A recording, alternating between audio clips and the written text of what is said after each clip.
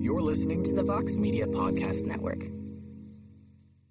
What is up, everyone? Jose Youngster, MMAfighting.com, here with another episode of the A-Side Live Chat. I'm sure you guys were watching my mouth move, but weren't hearing me talk. But Pete Carroll has, of course, returned. Pete, what have you been up to since last we saw you? I know last week we had a quote-unquote extra live episode of the A-Side Live Chat because Alex Savas was wonderful on. She made her A-Side debut. Absolutely. Pete, what you been doing? Nothing much, just watching a shitload of fights and, you know, trying to break a load of news, which has been slightly successful this week. But, you know, excited about the return of Rug, which we announced, we reported yesterday. So I'm very excited about that. Oh, it never stops, does it, Pete? No, it does not. Well, Alex killed it last week. We had a pretty good response. I'm sure she'll be back. A lot of people are wondering where... when I had posted Alex was returning, some people thought it or was making her debut. Some people thought I was referring to the bad boy, Alex K. Lee. And that would be a diss, because he has been on plenty of times, has Alex. He's been on plenty of times, as Pizzi has said, but he'll be back nonetheless eventually. Maybe when when the police finally catch up with Pizzi, we're going to need a replacement. True. But anyway, of course, this is not our podcast. This is your all's podcast. People always also remind me that we have people listen. They don't just watch. So shout out to all the people listening on Spotify and Google Play and Apple Podcasts and all that. But of course, this is not our podcast. This is yours. You can leave your comment in the comment section on MMAfighting.com, or you can use hashtag the A-Side on Twitter. Lately, we've been getting more Twitter questions than questions on the site. So without further ado, PC, we're going to jump right into the questions. From Clev21 on the site, headline is Jones. It appears somewhere along the way, Jon Jones has taken a step back. Do you believe it's a matter of him losing focus or motivation, or the division catching up to his skills, or perhaps his downturn can be pointed to the emergence of USADA? What say you? So yes, PC Carroll, of course, you watched for the second fight in a row. Jon Jones squeaked out a decision, and I say squeaked out a decision mostly on this one because a lot of people believe he actually lost to Dominic Reyes. I'm sure we'll talk about that later on. But to answer this man's questions, what is going on with Jon Jones? Yeah, I mean, we don't know, I guess, but it is, I mean, there are some pretty good theories. I mean, is it a lack of motivation? Is Father Time catching up with Jon Jones? You know, we have to note that this guy is the most tested athlete, according to Jeff Nowitzki. And, you know, it hasn't been a resounding Jones over the last few performances. And you got to wonder what that's about. Is he taking these guys too lightly? Like, he seemed nearly insulted by Reyes, suggesting that he had an edge anywhere against him in the lead up to this fight. But, you know, he was very equal to the challenge. As we said, it's a very controversial outcome. People weighing in left, right, and center. And look, it's not the first controversial outcome or that Jones has had in the last year or so. So yes, it does feel as though maybe something is up. Is the gap between him and the contenders a lot less in disparity than we thought it was, or is he simply not getting up for these fights? It's hard to know, but I don't know. I feel like every time we've seen the guy in a rematch, we've seen a different side of him, right? He's come out so resoundingly against Gustafsson, so resoundingly against Cormier. I guess by booking a Reyes rematch, which seems to be definitely the flavour of the month now, after what's happened compared to all the heavyweight talk we had before this, I think we'll answer some of those questions, as in he will want to go in there and definitively answer that question, I believe. Well, I think our cameraman, Casey Loudon, made an excellent point with this whole Jon Jones is better in rematch talk. The first John Gustafsson fight, there was like 6-7 years between fights. So yes. It wasn't an immediate rematch. He's never really had the immediate rematch. And then technically, the second fight with Daniel Cormier, he didn't officially win if you look at the Fight Finder, as Casey Loudon would point out multiple times on the Coffee Talk. But nonetheless, he did win more violently than the first time. He did put an exclamation point on that fight, but he's never had the immediate rematch right away. I don't think this is a matter of Jon Jones not taking his opponent seriously. Maybe his training camp was a little different. I noticed Israel Martinez wasn't in his corner, his longtime wrestling coach. Maybe he thought he didn't need a wrestling coach against Dominic Reyes, a predominantly striking heavy fighter, but then he was shooting him for those takedowns nonetheless. But I think I don't know, I'm just speaking on this from looking on the outside looking in. Even before this Dominic Reyes fight, what were the fights that the first fight John Jones had, not struggled, but showed glimpses of being human, was that Lyoto Machida fight. I think he clearly lost the first round when he got clipped by that right hand, that flurry that came in. Lyoto Machida, a predominantly southpaw fighter. And then Ovince St. Preux, a southpaw fighter. Probably his weakest performance inside the octagon in terms of excitement and dominance. And then Thiago Santos switches a lot. Clearly showed signs of didn't know what to do with Thiago Santos. I know a lot of people say Santos won 1-2-5, but I don't think it was nearly as controversial as this fight with Dominic Reyes. And the Dominic Reyes, I asked him at the fighter panel, he is a southpaw. Like, he tweets southpaw precision when he knocked out Chris Weidman, and I was like, do you think John Jones struggles with southpaws? And he goes, well, we'll find out on Saturday. He gave one of those answers. And then you saw John Jones looked more human than ever before. I don't know if it's a southpaw thing, but just looking back through his previous fights, John Jones has historically shown signs of not being this world beater against southpaws. I was watching Your Beautiful Face as I was watching the main event, you were cage side. What was the mood like as the fight is playing out there? Were you sitting there thinking, wow, I'm about to see the king dethroned? I mean, what was the atmosphere in Houston? Watching it from the octagon side, that third round, which seems to be the controversial round, seemed a lot closer. And then I rewatched the whole second and third round, and I was like, oh wow, the second round didn't seem close at all, and I scored the third round for Reyes watching it through the broadcast. But octagon side, it felt a lot closer than I thought it was. There were huge John Jones chants throughout the arena, and then as the fight went on, you start to hear Reyes chants, let's go Dominic, let's go Dominic. So I think the crowd sensed they were about to witness John Jones be dethroned. Wow. And I see. I know we're probably not getting onto it yet, but you kind of mentioned it there. The second round is up for debate, and I just don't see how that's going for Jones. I don't either. I don't see how Casey, Esther, Alex, and I watched it in Houston. Literally the next day before Coffee Talk, we were like, "Oh wow!" Like, even John Anik was like, "Yeah, the second round was a swing round," and we watched it. And we were like, "How? Like, what are you? What are you?" You can watching? Understand. You can understand Anik maybe getting lost, maybe thinking it's the third or something. You're just on fight night. You know how it is yourself. Your head's all over the place when you're trying to keep up with these, especially a 5-round fight. But yeah, it's so you're sitting there just so I can get this in my head, and you're basically awaiting them to say the winner by unanimous decision, Dominic Reyes, and you. I didn't know when it was over. I didn't know who won, but I thought the judges would give it to Dominic, considering. Yes, his back was to the cage the whole time, but that's how that's how Dominic Reyes likes to fight.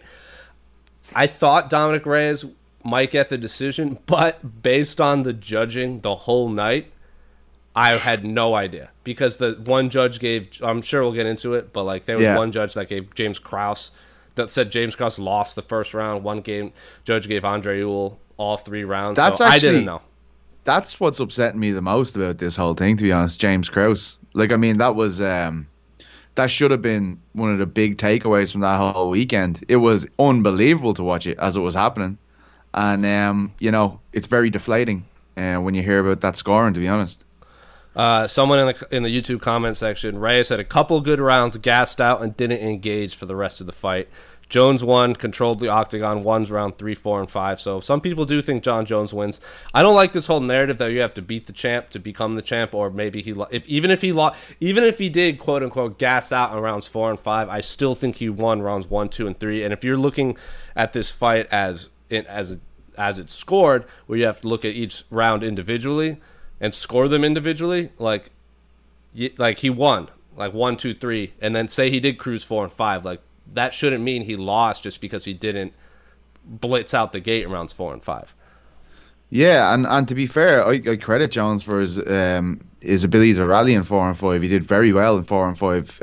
It's one of the most impressive things about him that he never seems out. It never seems out of a fight. I guess he's always bringing it in those last 10 minutes, those championship rounds. I thought he was brilliant.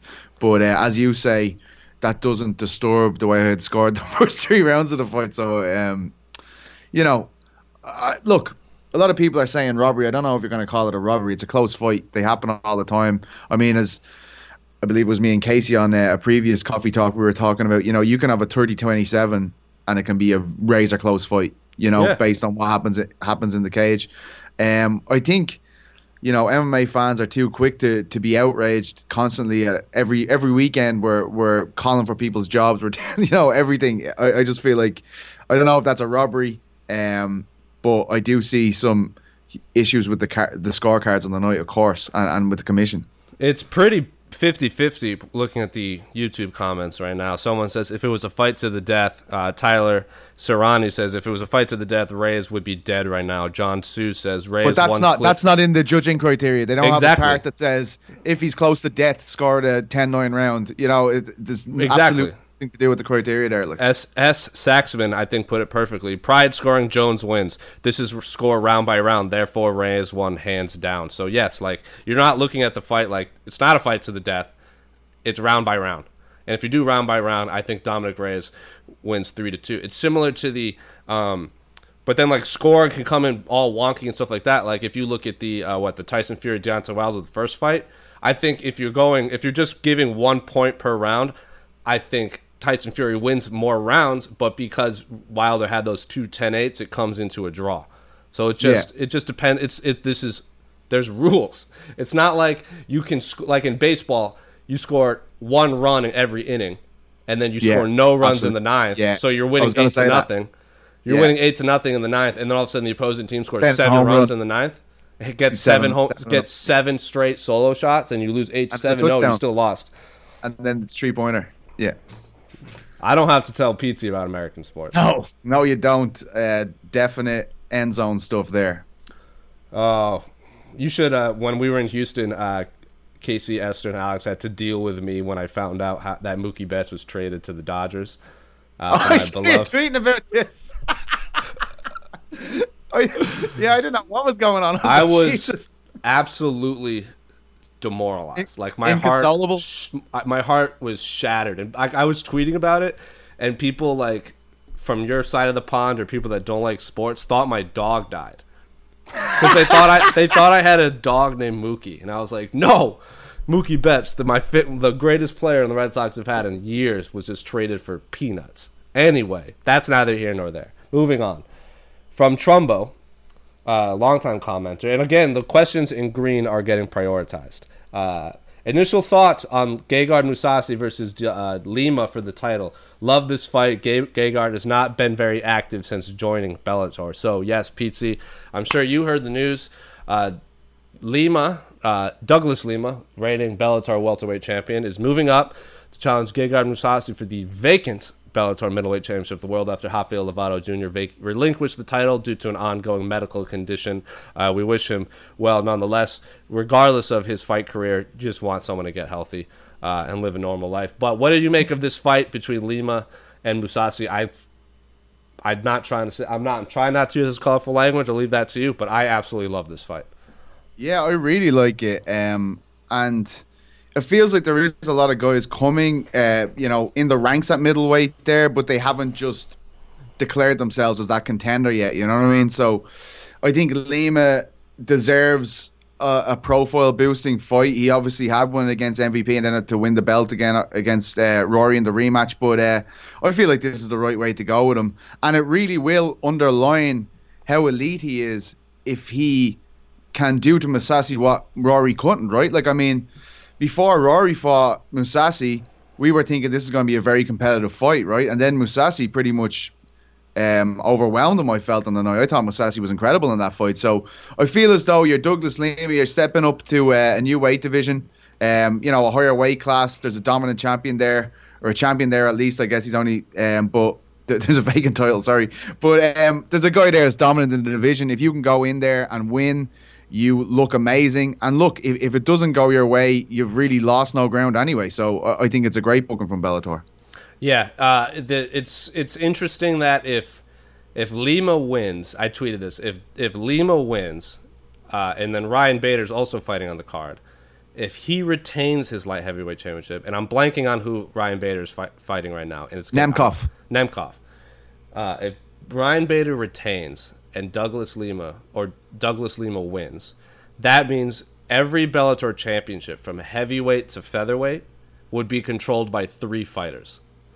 Because Bader would be heavyweight, light heavyweight, Lima would be middleweight and welterweight, and then Patricio Pitbull would be lightweight, featherweight.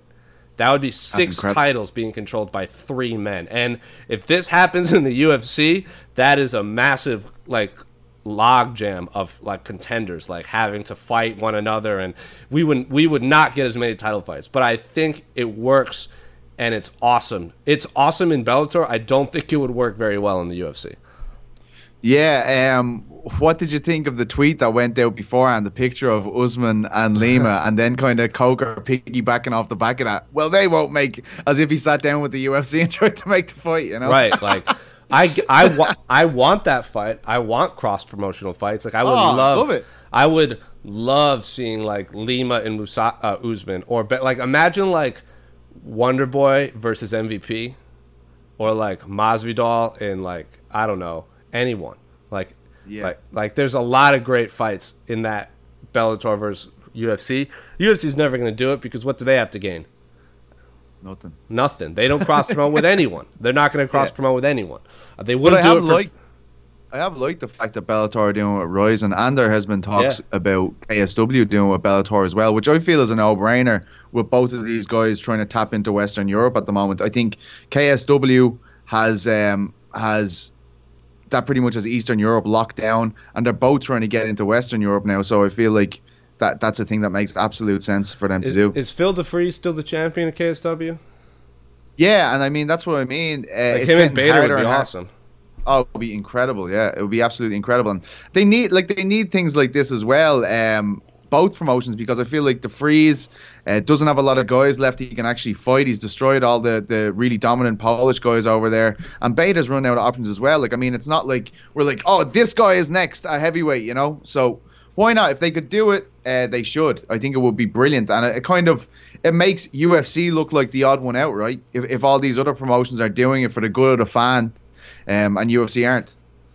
The only thing the UFC has that the other promotions don't, like you've been saying, is they're not running out of matchups for their champions. That is true. Apart from Valentina, right? Apart from but not even. I still think there's a handful of women fighters I would love to see. Jennifer Maia, Roxanne Modafferi, but I don't know if Jennifer Maia is going to fight at flyweight next because she's missed weight a handful of times. But there's a narrative there for Roxanne. Joanne Calderwood the UFC, I feel has been trying to get her a title fight for years. She just keeps losing those number one contender fights.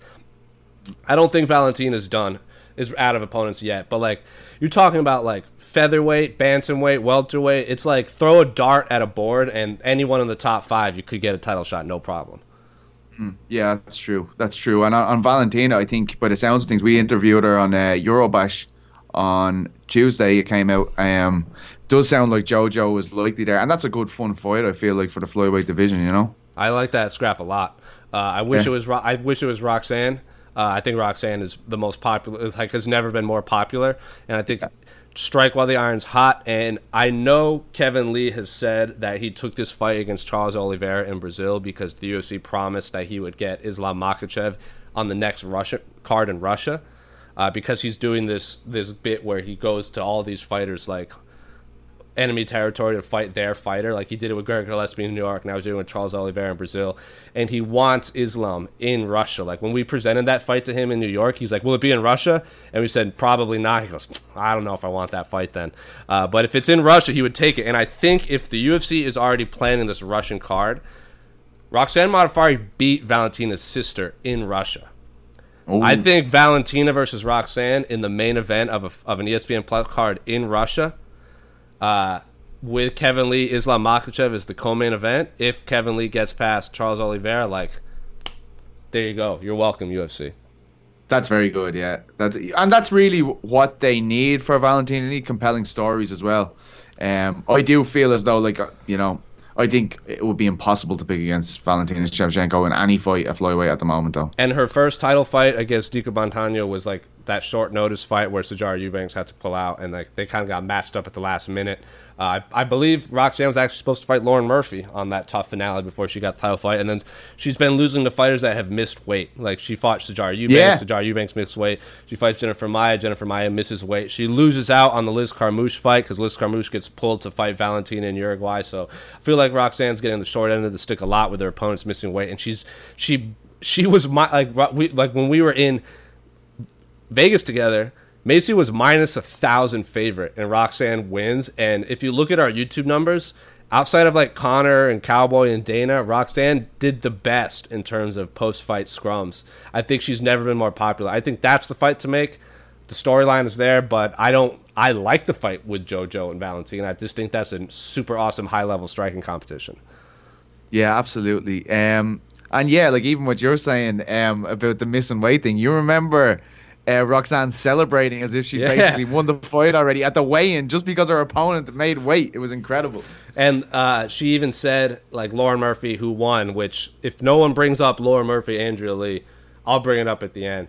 But Lauren Murphy called out Roxanne Modafferi, and Roxanne then tweeted, like, I'll fight you as long as you make weight and don't step on my foot. I don't know what the step on my foot thing means, but Lauren's like, of course I'm going to make weight. I never miss weight. So you know that's always going to be in the back of Roxanne's mind, her opponent possibly missing weight. As it should be, man. As it should be. But moving on, we're getting a lot of questions about these.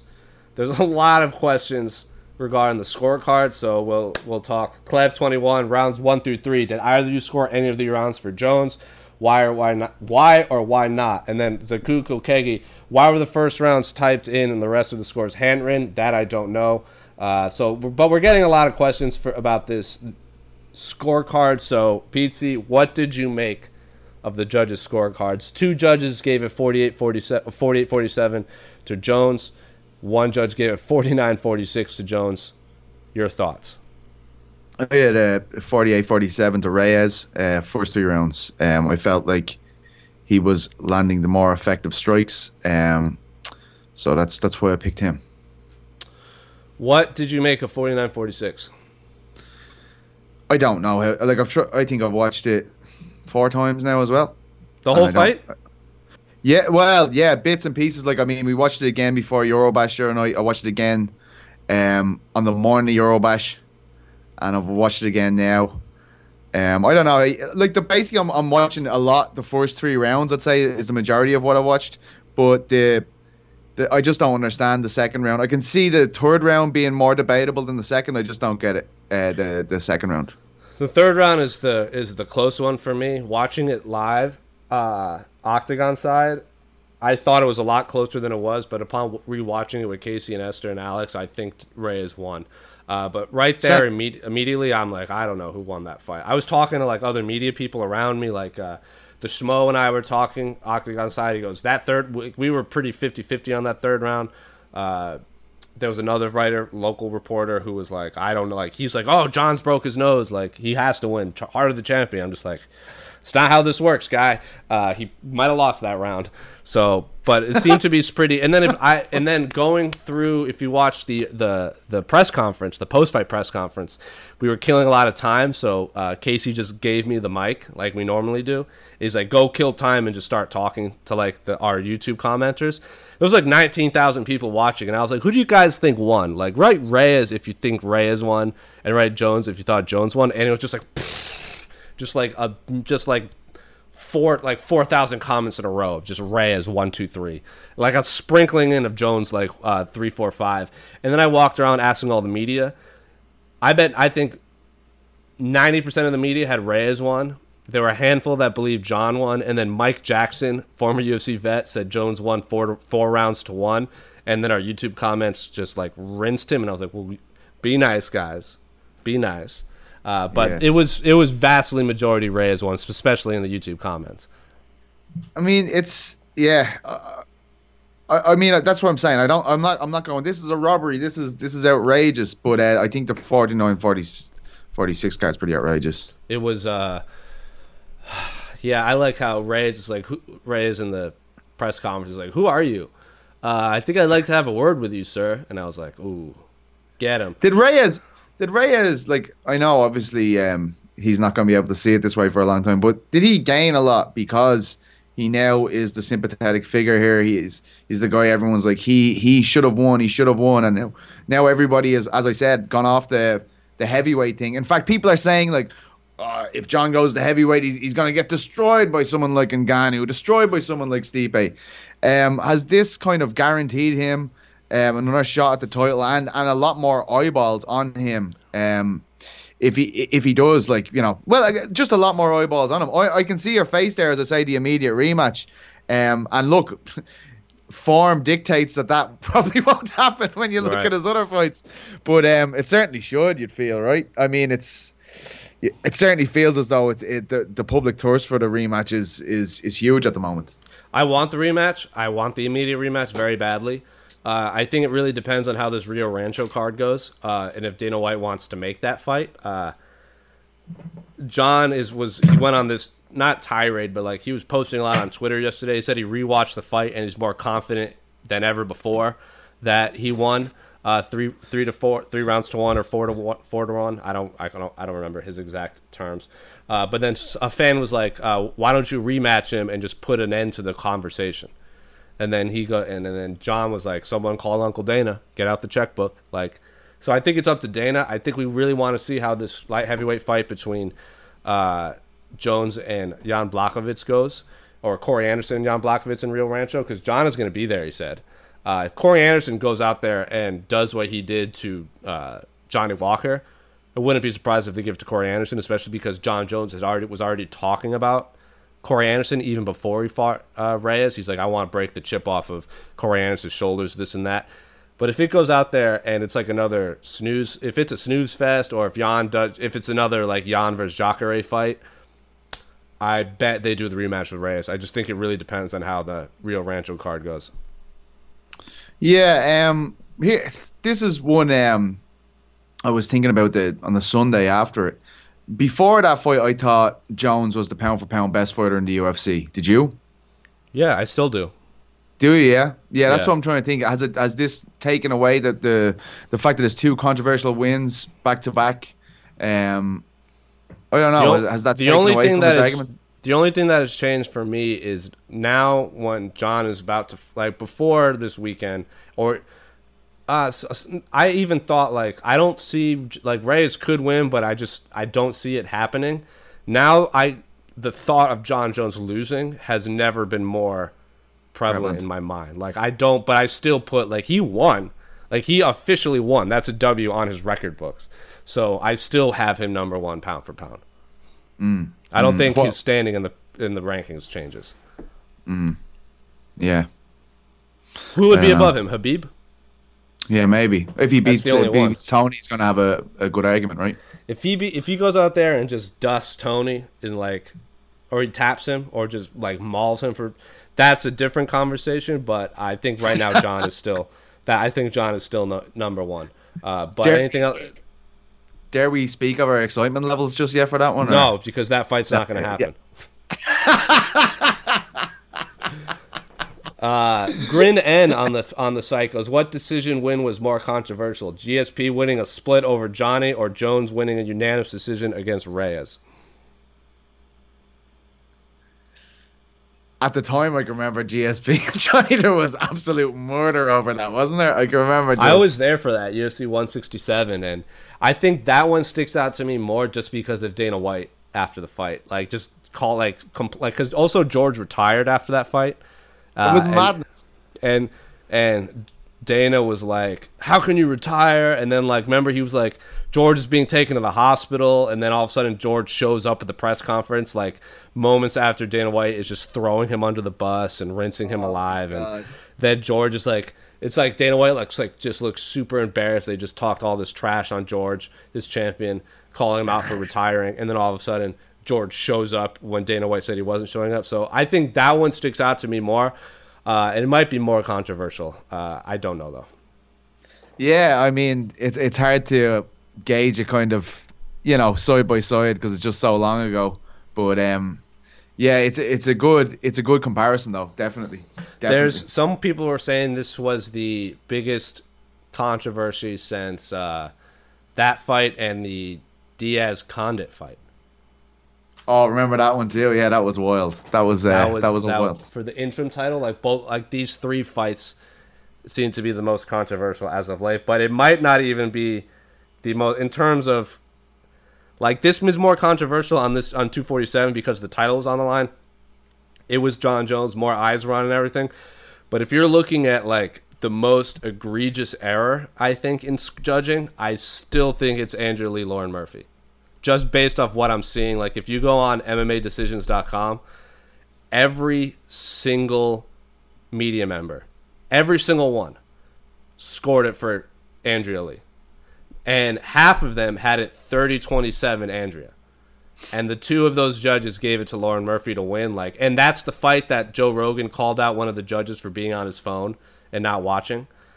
If that is the case, I think this is the most controversial of the night in terms of discrepancy between fans and media and the two judges that scored it for the winning fighter. Yeah, maybe, but I think we should say that that the monitor issue, right? The commission have come out and talked about the floor monitors that they give them. Also, Ben Cartledge, one of the most respected judge in Europe, has said that he definitely was given floor monitors when he was judging in the UFC. So you just get that out there as well, because I feel like that kind of adds to the hysteria, when you got stuff like this. So that guy seems to have been doing his job, probably not very well, but doing his job nonetheless. Yeah, but see, here's the thing. You and I, we know that. Fans don't know that. So but Joe Rogan should know it, right? Like Joe should fucking he's sitting just there. But Casey, Joe Rogan doesn't lie, obviously. I mean, Joe Rogan is Joe Rogan is infallible, apparently. So when he calls, and if Joe Rogan has one of the biggest platforms on planet, not even just MMA, if he says something, a lot of people are going to listen and believe him. Elk and DMT, baby, all day long. Oh, God.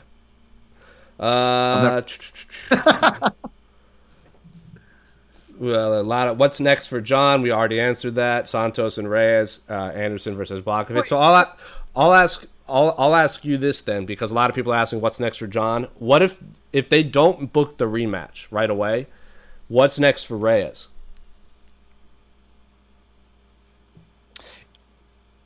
I think the only reason they wouldn't book the rematch straight away is John going with the heavyweight. So the winner of Corey and Jan gets Reyes, I guess. I think, it depends on what happens. I think if the winner of that fight gets John next, maybe the loser gets Reyes, or I like the winner of Anthony Smith versus Glover Teixeira in the main event of UFC Lincoln.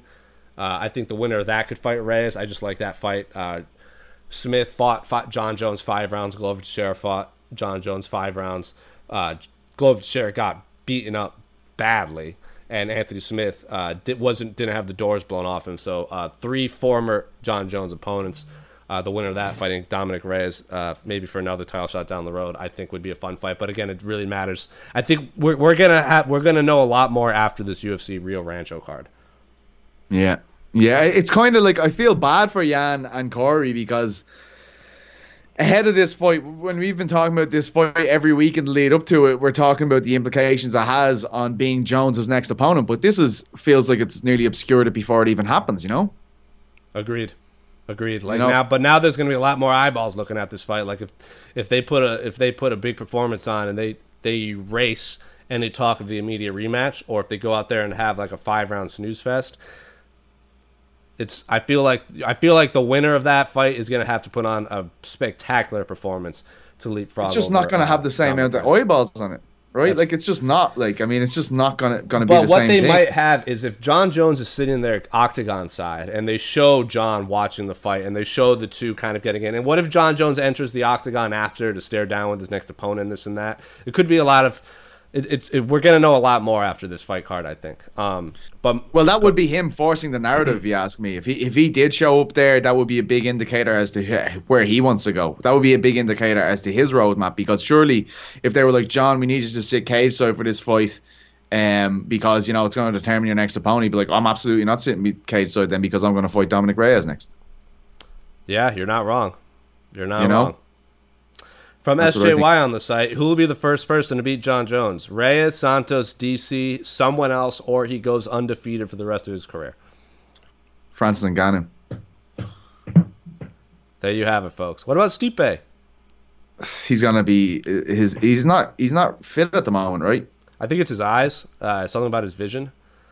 Yeah, that's a bad like that worries me when I hear that stuff. Like to hear in hindsight what Michael Bisping was doing for years is terrifying. You know, it really is. And I've got nothing but respect for the guy, but it's very dangerous, man. Hopping over to Twitter, you can use hashtag the A side on Twitter, and we will look for or you can just reply to the tweet with the link, because that's what seems to be most people to do. From young Niall McGrath on Twitter, Jose, you might be my mentor and life coach. I will never be equal to you in height or fame, and by height I mean like physical height. But absolutely. I can't wait to punch you in the face. Well, Niall, you might not be able to. You might not be able to reach. Like physically, you might not be able to reach. So we'll cross that bridge if we ever stand side to side. Maybe I'll get down on my knees and you can throw a punch up. Lads, I'm not happy with this. This is I can't have this civil war continuing. Hey, but it's on him, man. I'm just trying to better his life experience as a whole. He's the one coming at me foul. Look, I never said you didn't do that. You're constantly reaching out to him and guiding his career. I'm not trying to say that, but not even his journalistic career, like his life as a whole, like just a general life coach, just a general who's that tall cat that Conor McGregor always walks around with? Tony Robbins, John Kavanagh. Yeah, John. Yeah. So Niall, win or learn. That's all I have to say. I've got some Twitter questions this week. Will I go to them? Well, let me ask you this first. From fan of Mr. Stationary, longtime Twitter commenter, Pete doing his odd scissors move for all the we haven't decided which one we've. I like that one because it looks absolutely ridiculous. That one's the winner. So, interesting question. Wondering which trilogy would you like to see the most this year? Jones and Cormier. That's the trilogy you would want to see most in 2020? Yeah, well, I mean, it's the perfect note to retire on for Cormier, and it's a test that John has to get up for. It will just eliminate that doubt, that question I have at the moment of, is this because he is not taking his opponents? Is he taking them too lightly? I think the rematch would answer that, or the Cormier fight. But I feel like a trilogy fight, a heavyweight John Jones, Daniel Cormier, answers a lot of questions, and it's a good way for Cormier to leave the sport if he is just going to fight one more time. I like Stipe in DC a little more right now. I don't until his eye is all right, if he's fully fit, yeah. But I feel like Jones and DC. What about Conor and Nate? No. Yeah. No, he says. Well, I mean, I like it, but I don't like it more than them at the moment. How about Machida and Mousasi? No, it's not up there with them. To be honest, I agree. I'm literally just trying to think of trilogies. Yeah, trying to think of trilogies. Oh, you're gonna get up for Liz Carmouche and Valentina Part 3, right? Yeah, absolutely. Because the second one was so indecisive. What about Jones? What about Valentina Nunes? The time could be very good for that one. Yeah, that would be very, very good. I was thinking about that today, actually. How big it might be now in comparison, right? Because they're on different levels now, both of them. And it shows Shevchenko in a very different light. She's very different around Nunes. She's an absolute competitor.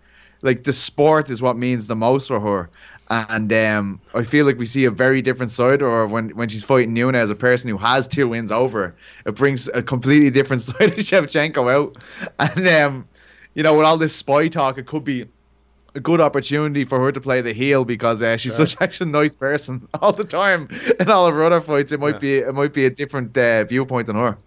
Yeah, I don't know I'm trying to think of other trilogies. Technically, Stipe JDS would be a trilogy, but I don't want to see that fight. Jermaine de Randamie and Nunes again. Oh wow, I forgot about. I always forget about their first fight. Whitaker Romero would technically be a trilogy, but I don't want to see that. I can't think of many trilogies off the top of my head. My answer is Stipe DC because that could actually happen. I'm going DC Jones. Unless MVP and Lima just fight 2 times this year, then I'll see that. Yeah, I wouldn't mind. Yeah, I'm trying to think, man. I can't think of anything else outside of that. Shogun signs to Bellator, and we finally get Machida Shogun 3. So I don't like. None of them are gonna beat our picks, though, right? Like, I mean, we could do this all day. No. Anyway, you got any questions on Twitter? I have so many. So you can. What do the people want to hear from Pizza Carroll? Do you know who Rug Rug is? Of course, you've talked about him multiple times on this show. So Rug Rug is a Senegalese wrestler who made his MMA debut against an established French fighter called Sofiane Boccachou and basically broke the internet. He escaped a Kimura grip by slamming Boccachou on his head and then basically just sprinted at him and threw punches until Boccachou was like just basically collapsed on the floor and couldn't take anymore. It was outrageous. And now he's fighting a 5-0 guy on April 3rd, I believe it is, in Brussels, Belgium, on Aries 2. And that was initially earmarked to be one of the first major events in France, but if you remember, there was a month where it got put back, and I think that obscured it. But Andy Stevenson, the great Andy Stevenson, is asking us, if you could match Rug Rug with someone in the UFC today, who would it be? And I know who I'd pick straight away. Lay it on me. Greg Hardy. Wow, that's not what I was expecting you to say. That would be outrageous, wouldn't it? That would be a circus for sure. But I mean, this guy's only 1-0 in MMA, so I mean, surely. 2 athletes from 2 different backgrounds. Let's see how it goes. Hey, man. I know who I'm picking. Any other questions you got on Twitter before I hop back over to mine? Loads, but we'll just do one more here, and then we'll go back over from the great Philip O'Connor, who has frequented MMA fighting content in fight weeks. Could you ask Jose Youngs if there's any downside at all to being so damn sexy, or is it a blessing every minute of every day? Hang on there. Is this what the people want to know? This is it. Just want to get the quotes ready for the article afterwards. Well, here's how to do it, Phil. Dye your hair. Put metal in your face, specifically on your nose and ear, and then get a bunch of ink put into your body, and then you can get first-hand experience. Well, there you go. It's as simple as that, Phil. It's as simple as that. See you with your new ink and hairstyle next week in Sweden. I really hope next time I see Phil, he just walks up and he goes, "Hello, fellow youths," and he's just sitting there with a bunch of like tattoos and face paints. I'd be like, "Dear God, what has happened to you, Phil? Are you okay, Phil?" You look so beautiful. I just go blind all of a sudden. Right, you go to Twitter, and I'll when you're so on the well. look I'll again. ask our longtime commenter Sean Denny: are we getting matching T-shirts for Rug Rug Mania Aries 2 in Brussels? Do you know how many MMA people are going to this fight just to see Rug Rug? I saw Sean, who goes to all KSW events, Brad Wharton, the Cage Warriors commentator. It seems like we've got a little frat going over to watch this bad.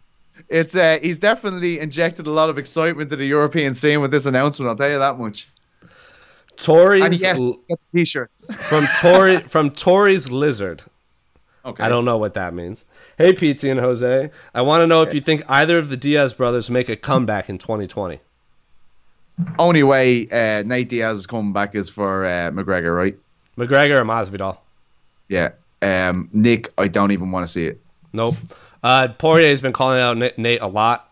Maybe that fight happens. I don't honestly know. I know money talks, but I know Nate is very adamant that the UFC never gives him rematches, and is pretty livid over that fact. So I think he comes back for Conor or Jorge. I don't see him coming back if those fights aren't presented. So 100% no for Nick. I'd say 60% chance or 40% chance we see Nate. Yeah, like here's the thing. I feel like if I'm Conor McGregor's team, Nate is the natural next step here. Like I feel like that's the fight I'd be pulling for if I was Conor's team. Because I feel like, yeah, like, you know, like it's not my preference. I don't think it's not the fight I want to see the most with Conor next, but I feel like his team, they've been in there with him twice. They have a good feel of what the fight would be like. I think, just in theory, I think it's a more winnable fight than the other options that are out there at the moment for Conor. I agree. And then one final one before I kick it back to you. Specifically for you, Pizzi. Well, I'll answer it too, but I think you'll have a better sense of it. How much of a kick in the teeth is it for UK MMA fans that Wood v Dodson fight is this weekend and not at UFC London? To make things worse, the fight isn't even on the Rio Rancho main card when a lot of UK fans would love this to be a UFC London co-main event. Yeah, I mean, I've said it before. Both Arnold Allen and Josh Emmett, I know that fight didn't come to fruition in the end. Arnold ended up taking on Nick Lentz instead and winning that fight. I feel like Allen and Wood are essential. Like, you need to put those on the card. They need a spotlight, and they've just completely overlooked that. Like, Nathaniel Wood's so synonymous with London. Like, anyone who's followed Cage Warriors, the regional scene, his whole identity within Cage Warriors was built around being the London guy. He was their London ticket seller. He's from London.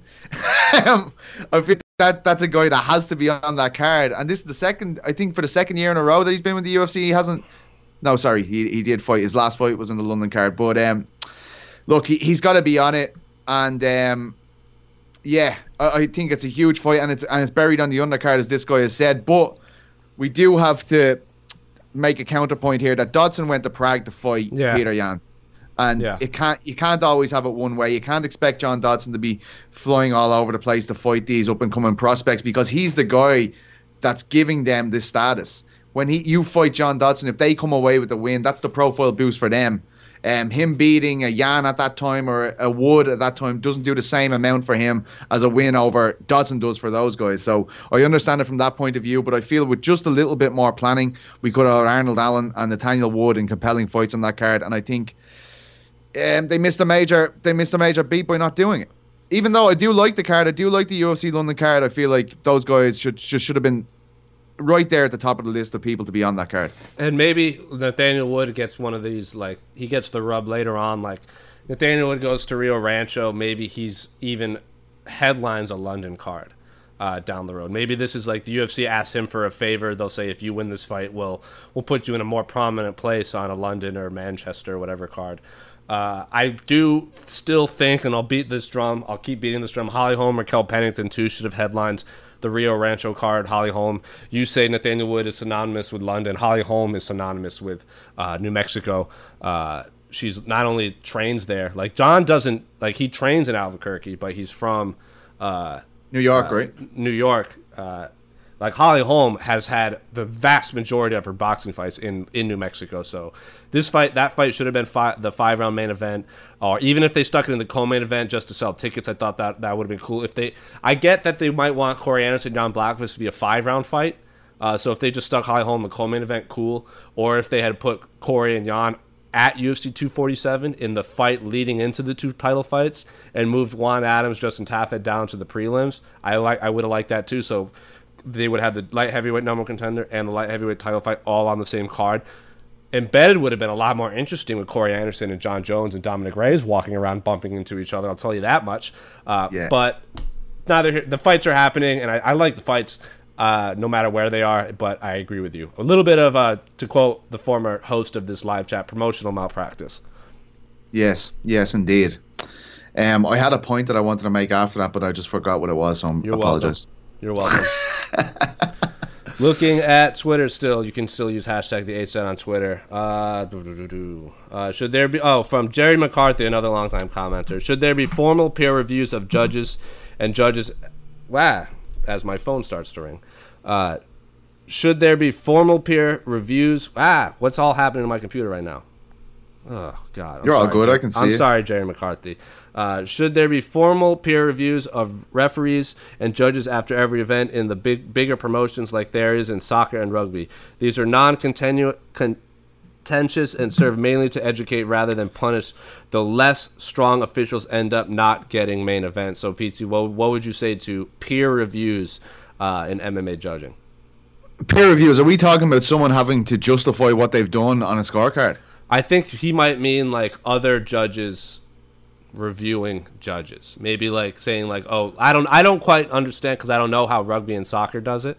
But would you want? I think judges should, if it's controversial like that, I would not be opposed to the judges answering questions and justifying why they gave John Jones 4 rounds.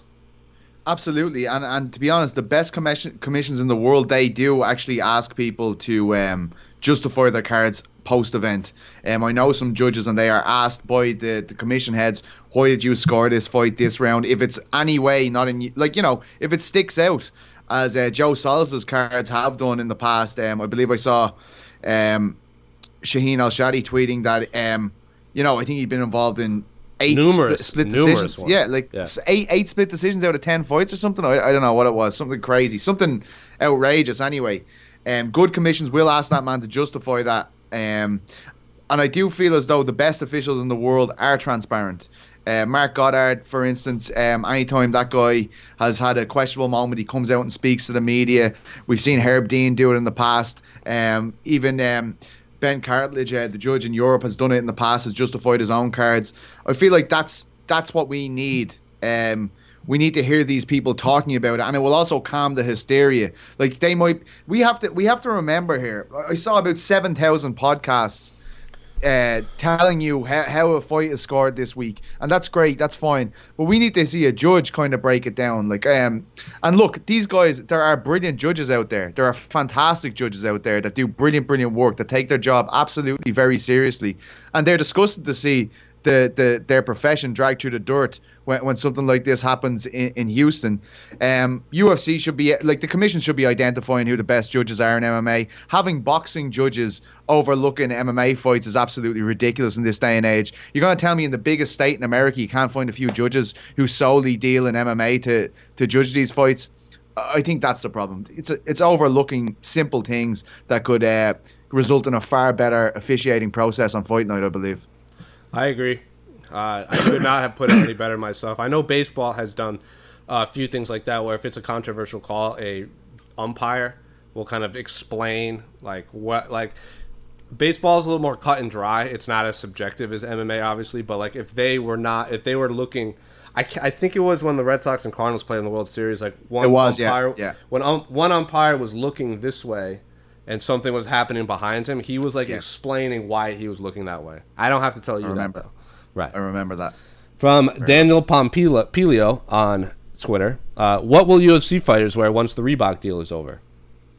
Hopefully lots of fun shit again, because Reebok sucks. I don't like it at all. It's terrible. Like, I hate when I see a regional fighter from Europe forging a personality and, having their own style, having their own thing going, and then you're like, oh, inevitably you're going to the UFC and all this is going to stop. And that's basically what it is at this stage. Everybody knew it was going to do it before they came in. They haven't spent enough time building brands around the fighters and working with specific athletes. Like, they're always saying, oh yeah, look at this t-shirt we made. It's exactly the same framework as every other t-shirt with a different symbol on it. Like, I know we've had some good ones. Stylebenders was really cool for the Melbourne fight. But it's just, all right, one good t-shirt. Come on, man. Like, I think it's... I hope it goes out so we can get a bit more style going into the octagon, to be honest. I have no idea what it's going to be. My gut says Under Armour, but I only say that because when Wiley Zhang won the belt, a lot of Under Armour athletes were tweeting at her congratulations. I'm like, is that a coincidence? Like The Rock, Tom Brady, like a lot of Under Armour sponsored athletes were tweeting at this new champion. So that's literally that's just a gut feeling, but I have no knowledge. Is that not WIME, something to do with them lads or whatever? WME, IMG, I believe. Whatever also. I don't know the exact thing, but they own some stake in Under Armour or whatever. They represent those fighters. So I don't know. I have no idea. That's just my gut feeling. I know Under Armour. I hope we're able to make money again and get sponsors on your shorts and do all that fun stuff. Like, I mean, it's these guys are sole traders. They have to be able to sell themselves at the end of the day, and making them all look like carbon copies of each other isn't a great way to do that. It's counterintuitive towards, self-promotion. Yeah, and like Conor having the tattoo, like he has his logo tattooed on his arm. I remember when that logo came out, like I knew who Conor McGregor was when I was covering. If I remember thinking, like, if I wasn't a journalist, I would wear that hat. Because I like that the Fighting Irish logo. I think it was like the Conor, the doodle he had of the Fighting Irishman. Conor, what's his second name? Conor. It's a young cat named Conor McGregor. He's pretty good. He's pretty relevant in your neck of the woods. I'm looking forward to looking this guy up and learning all about him. Yeah, it's great. Yeah. You might You might stumble upon a few things that might shine you away from him, but nonetheless, do your research, Pete. Considering you know nothing about Conor McGregor. Another question from Sean Denny as we close in on the end of time. Come on, Denny. I said that very ominously. What are must-haves in your event travel bags?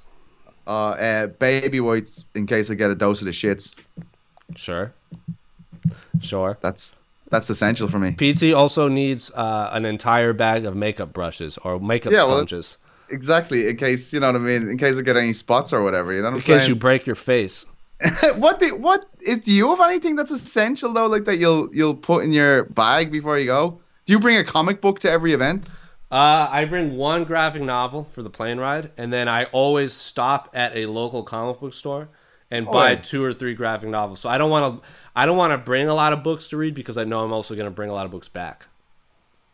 So this past trip to Houston, I brought Volume 2 of 20th Century Boys, and then I went to Third Planet, I want to say, which 2 UFC PR people text me being like, "There's a comic book store connected to the Fighter Hotel." I was like, "Oh God!" No way, was it? At Media Day, we finished Media Day, and Casey and Esther were like, "Jose, you should probably go check out that store." Good store, didn't like all the rules. There were rules everywhere saying, "Don't touch this, don't remove from shelf, call for help." I'm like, you guys take yourself way too seriously for a comic book store. And you'd know, let's be honest, is that a bit too it's too much. And like every single, like these books behind me, imagine if every single book was in a plastic sleeve. Like a book. Right. Not a comic, not a floppy, not a back issue, like a graphic novel in a plastic bag on the shelf. So you can't pull it out and like sift through it. You basically just have to look at the cover, and then they're like, if you drop this book, you have to buy it. I'm just like, you guys are... What the... I didn't understand it. I didn't like all the rules, and there seemed to be an older gentleman following me around while I was in there, like making sure I wasn't breaking the rules. Like, they took themselves way too seriously. And they were like, no, and they sold toys too. Like, a lot of comic book stores sell toys and figurines, and they're like, we do not accept returns. If your toy is broken when you buy it, it's up to the company that made the toy to give you your money back. Christ. Or like, if the book is missing, if the book is ripped, take it up with the publisher. I'm like, you guys have a lot of cool stuff in here, but you're taking the fun out of buying books. I'm sorry. Maybe they just get robbed an awful lot. That's what that sounds like, to be honest. I don't know how they would be robbed. Like, it was a very, like, if someone stole something from the back and they ran out, they would basically run out onto a freeway. Like, there's no way that they get robbed that many times, but that's neither here nor there. The comic book store in Las Vegas is very good. I can't think of it off the top of my head. You got anything else on Twitter that you're seeing? No, I think I have one from the great Casey. Hit me. Let me just make sure that this is for public consumption. All right. It seemed like a lot of respected media say that round 2 and 3 were close rounds that could have gone either way. So by that logic, a 4-1 scorecard is justified. So why are people hung up on the judging in the main event if all the scorecards are justified and not considered a robbery? Say it again.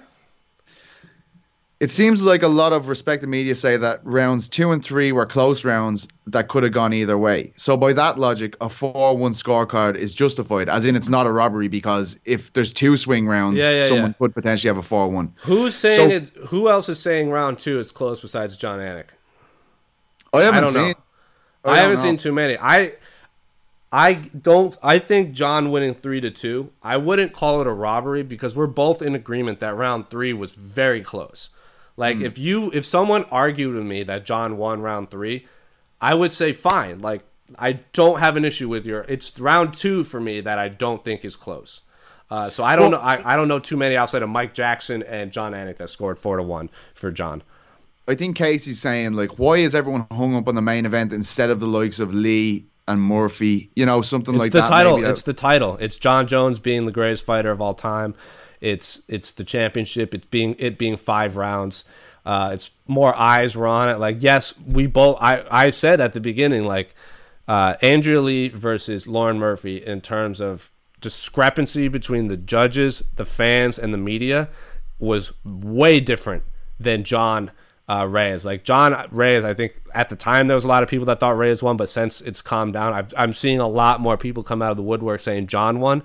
I don't see a lot of people at all saying Lauren Murphy won. So if you're in terms of how like the most egregious error, Murphy Lee is by far the weirdest one because like again, zero media scored it for Lauren Murphy on MMA decisions, and half of them said she didn't win a single round. So that to me is a little more out of control. But the fact that it's John Jones losing or John Jones winning, that makes it that much more controversial. Andre Ewell 30-27 card against Martinez. What did you think of that? I thought it was weird. Same thing. Yeah. It's the same judge that gave Chevin Joe Giles Sellers. round one against James Krause. He found himself stuck in a rear naked choke for like 4 minutes, and then apparently that's enough for him to win the round. I don't get it. I know Dana White. Dana White was oddly. Did you watch Dana White's post-fight press conference? I saw bits of it. I had it on a loop, so I was watching them all. So you know what I mean? Like I was paying particularly attention to Shevchenko though because we had the interviewer that day. So I don't. It's a different Dana than we've seen lately. Like Dana White, we talked about him before. It came out and just like threw George St. Pierre under the bus. Like Dana White has been known to say some ridiculous things after fights, but then after this one, he goes, "We're not judges, guys. Like, it's just, we don't make the rules. Like, we have to educate them." Like, I didn't hate anything Dana White. Like, usually I leave a press conference being like, Dana White just said the dumbest thing ever. I don't think he said anything dumb at this post-fight press conference. It was much more promoter talk than Dana White talk. Do you think that they will be reluctant to go back to Houston? Texas in general, maybe. Maybe not a big title fight, but they can't not go to Texas. There's a massive market there. Especially like if Jeff Neal continues his ascension and Diego Ferreira continues his ascension, they both live and train out of Texas. They have these superstars at Fortis MMA, like Uriah Hall has all of a sudden found new life at Fortis. They can't not go back, especially with this emergence of this new camp. I think Jeff Neal versus like say Michael Chiesa, if they had another event in San Antonio or Austin, I think that's a great fight night card. Uriah Hall, if he wins against Jacare, I think he's a great fight night card in Texas. So no, I don't think it'll deter them. Maybe not a big title fight. Has the emergence of this? Well, not the emergence. The building of this Raider Stadium. Do you think that's done away with the fascination with Cowboy Stadium? No. I don't. Boy, what is that? Why is Cowboy Stadium such a big one in comparison to any other stadium? Because is it a cultural thing? Is it an institute? It is a cultural thing. Like the Dallas Cowboys are America's team. I don't like the Cowboys. They haven't been America's team in a long time. But the Dallas Cowboys, I think, are the most famous football team around the world. Really? It is. I think so. I believe so. I bet more people know about the Dallas Cowboys than any other team. Maybe the Patriots. Maybe the Patriots now, but like the Dallas Cowboys are one of not only the most famous, but they are one of the they are worth the most, I believe. Like the brands the Cowboys is massive. There's a lot of fans of the Cowboys that have never been to Dallas. Like a lot of like states like that don't have a team, they just default the Cowboys for a long time. That stadium is beautiful. It is so nice. They did the NBA All-Star game there once, and the Jumbotron was bigger than the basketball court. Holy shit. It is the biggest Jumbotron I've ever seen in my life. Like if you put like Conor versus like, I don't know, Masvidal in there, which I think could be a fight they could fill that place up. Their picture on the Jumbotron would be bigger than the actual fight. Like it would be an 8-foot tall Conor McGregor like on the screen. It's Terrifying. crazy. It's so big that like if you watch like NFL punters warming up, they try to hit the Jumbotron because it's so low. Fuck. It's That's so crazy. It's so big. It's so cool. Plus, it is in Texas. It's super close, which is not super close, but it's close to it's close enough to Mexico that you have that Hispanic market too. So like boxing and everything.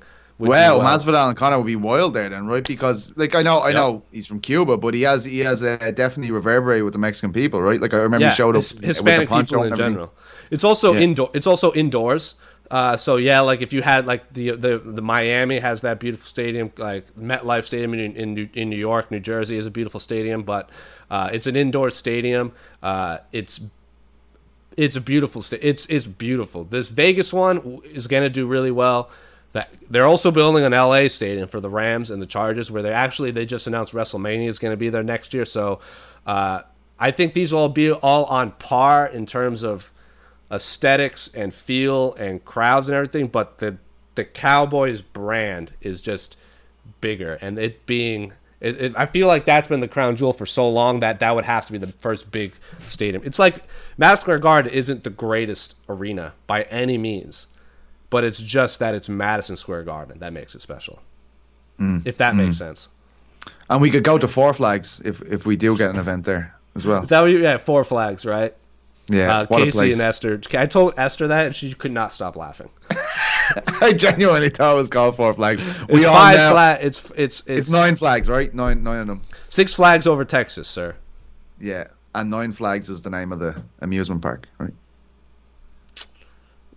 Sure. Why not? You need But to go and get sleep. we've run over time, of course, because we had a blast. Sorry we couldn't get to everyone's questions. I'll remember some of them for next week. But as per usual, Pizza Carol, the floor is yours for any promo you want to cut. We need to stop the civil war between MMA fighting podcasts, Jose Youngs and Noel McGrath, before there is bloodshed, before someone loses a great life coach. We need to end this beef. Noel is becoming more violent in his messages towards you. Yeah, I saw that. And I'm just afraid there's going to be blood spilled and we're going to lose one of these great podcasts because, as most people know, I can't do these things by myself. They literally have to type in words onto my WhatsApp and tell me what to say every time. So I need to just end it all. I want an end to Jose and Noel's beef. And I think the people should get behind us and think of ways maybe that they could resolve this. So if you could tweet Jose and Noel and suggest maybe things they could do together to build a relationship, that would really make me very happy. And of course, if there is one particularly great idea, maybe we'll try and make it happen somehow. So let's just try and do that. Let's think of ways that will bring Jose and Noel together. They're very different people, so let's try and think about what type of common ground they could meet on to become the great friends I'm sure they will be in the future. Someone did ask on Twitter, when will we see the most anticipated fight of 2020? The Westmeath Warrior, Jose Youngs, and the Kildare Killer, Niall McGrath. Listen, it's the mansions of South Dublin against the fields of Westmeath. It's the fight that everyone's waiting for, to be honest. So what you're saying is, I, Jose Youngs, the champion of the people, will be going up against someone pretending to be from Dublin. This is what I'm gathering. He's from Kildare. Most people know that, but most people don't know that, should I say? And he got they moved to like the rich part of Dublin now, and they're trying to separate themselves from their former past. But I'm just trying to add to the backstory here. You know what I mean? It's Youngs versus McGrath. I don't personally want to see it. I want to see an end to all this stuff. But yeah, I believe it is a fight that captivates the nation. Listen, if Niall maybe wants, more so than McGregor v. Duffy too. Listen, if Niall wants to just sit down, break bread, I'll teach him how to read, and then we can put this behind me. Because once he literally finally learns like grammar, then we can be friends. That's going to take way too long. One of us could be dead before. He's going to have to put down the beer and sandwich first. I don't even know where half of these things come from. I'm just assuming. What's your promo? My promo. I was going to talk about Lauren Murphy v. Andrea Lee because I thought Casey convinced me there that was like, I didn't know that many judges scored it for Andrea Lee, or that many media members scored for Andrea Lee until after the fact, and I was like, whoa, yeah, because I missed that fight because I was interviewing Kamaru Usman backstage. So Alex Savis interviewed Lauren Murphy, and I thought she did absolutely great. It was great working with her. My promo will be, guess who said he would love, it's not even a promo, it's a nice little plug. Guess who said he would love to be on the A-side sometime? I literally just wrote down that man's name because I was like, shit, I better ask Jose about this. It's Captain Crystal, I believe. Captain Crystal, Jared Cannonier was backstage doing what guest about that pirate number he was wearing? God. I was like, Oscar Willis, our good friend over at the Mac Life, was looking at me, just being like, "Don't ask, don't ask," and I was like, "What's up with this pyrite you got around your neck?" He was like, "Let me tell you." Did you see his face like light up when I? It was the most animated I've ever seen Jared Cannonier, including the time that he went to Brazil to fight Anderson Silva, and he had no luggage when he arrived in the country. So that's how. That was the best question there. So what's Oscar's beef? You know what I mean? His face lit up, and then he started to talk about like energies, and not only, I don't know if because you might have missed it from our camera angle. He was talking about his pyrite, and then while he's talking about his crystals, he took 2 more crystals out of his pocket, and he was holding them in his hands, and I was like, this guy rules. And then Oscar was looking at me the whole time, being like, shaking my head. I'm like, this is now in all of your scrums. You're welcome. Yes. You know what I mean? It's the A-side takeover, taking over slowly but surely. And then I went and I told him about, because he's not on Twitter ever. So I told him how Jessica does the crystal keys to victory and how Jared Cannonier's kind of become a fan favorite on our show. And he's like, really? I had no idea. So let him know that you want to see him on the A-side, because he said he's down if we can figure it out. You know, it would make all our dreams come true. All our dreams come true. Did you see his interview with Aaron Bronstetter? Refresh my memory. What was it about? Aaron Bronstetter, TSN, is a good friend. He watches the show sometimes, and he knows our love for the Crystal Talk. He gets since he's a broadcast partner, he gets all the one-on-ones backstage. He does great stuff. Yeah, he's at brilliant. the end of his interview, they were talking about crystals a little bit. He goes, "What is your favorite stone if you had to pick one?" And Jared Cannonier, without missing a beat, just goes, "Earth." And I was like, yes. And I stood up, and that was great. Aaron came up and told me, he goes, you gotta watch this clip. And then he showed it to me, and I was just like, well done to Jared and Aaron. So if you want Jared on the show, you let us know. Also, I talked to Jose Shorty Torres, who's going to be in the Brave flyweight tournament. He's also a big fan of the show. He said he would love to come on too. So maybe we could get 3 people on the show. Are they doing a tournament, Brave? Brave is doing it. Brave, you can check out MMAfighting.com, because we broke the news. Oh my! It's Jose Torres, Mateus Nicolau, the fighter he was supposed to fight in November that I can't remember. Amir Albazi. I don't think he was supposed to fight him.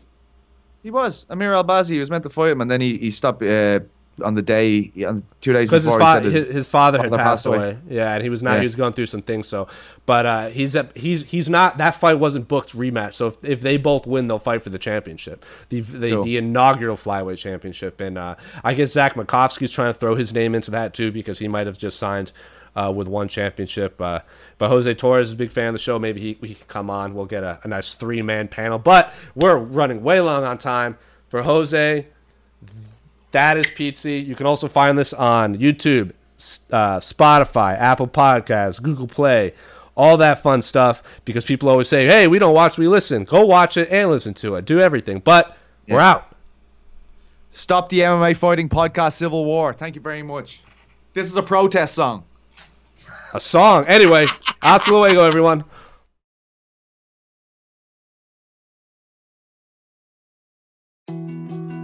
More to-dos, less time, and an infinite number of tools to keep track of.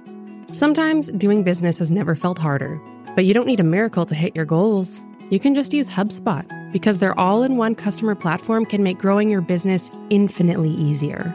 Imagine this: high-quality leads, fast closing deals, wildly happy customers, and more benchmark-breaking quarters. It's not a miracle, it's HubSpot. Visit HubSpot.com to get started today.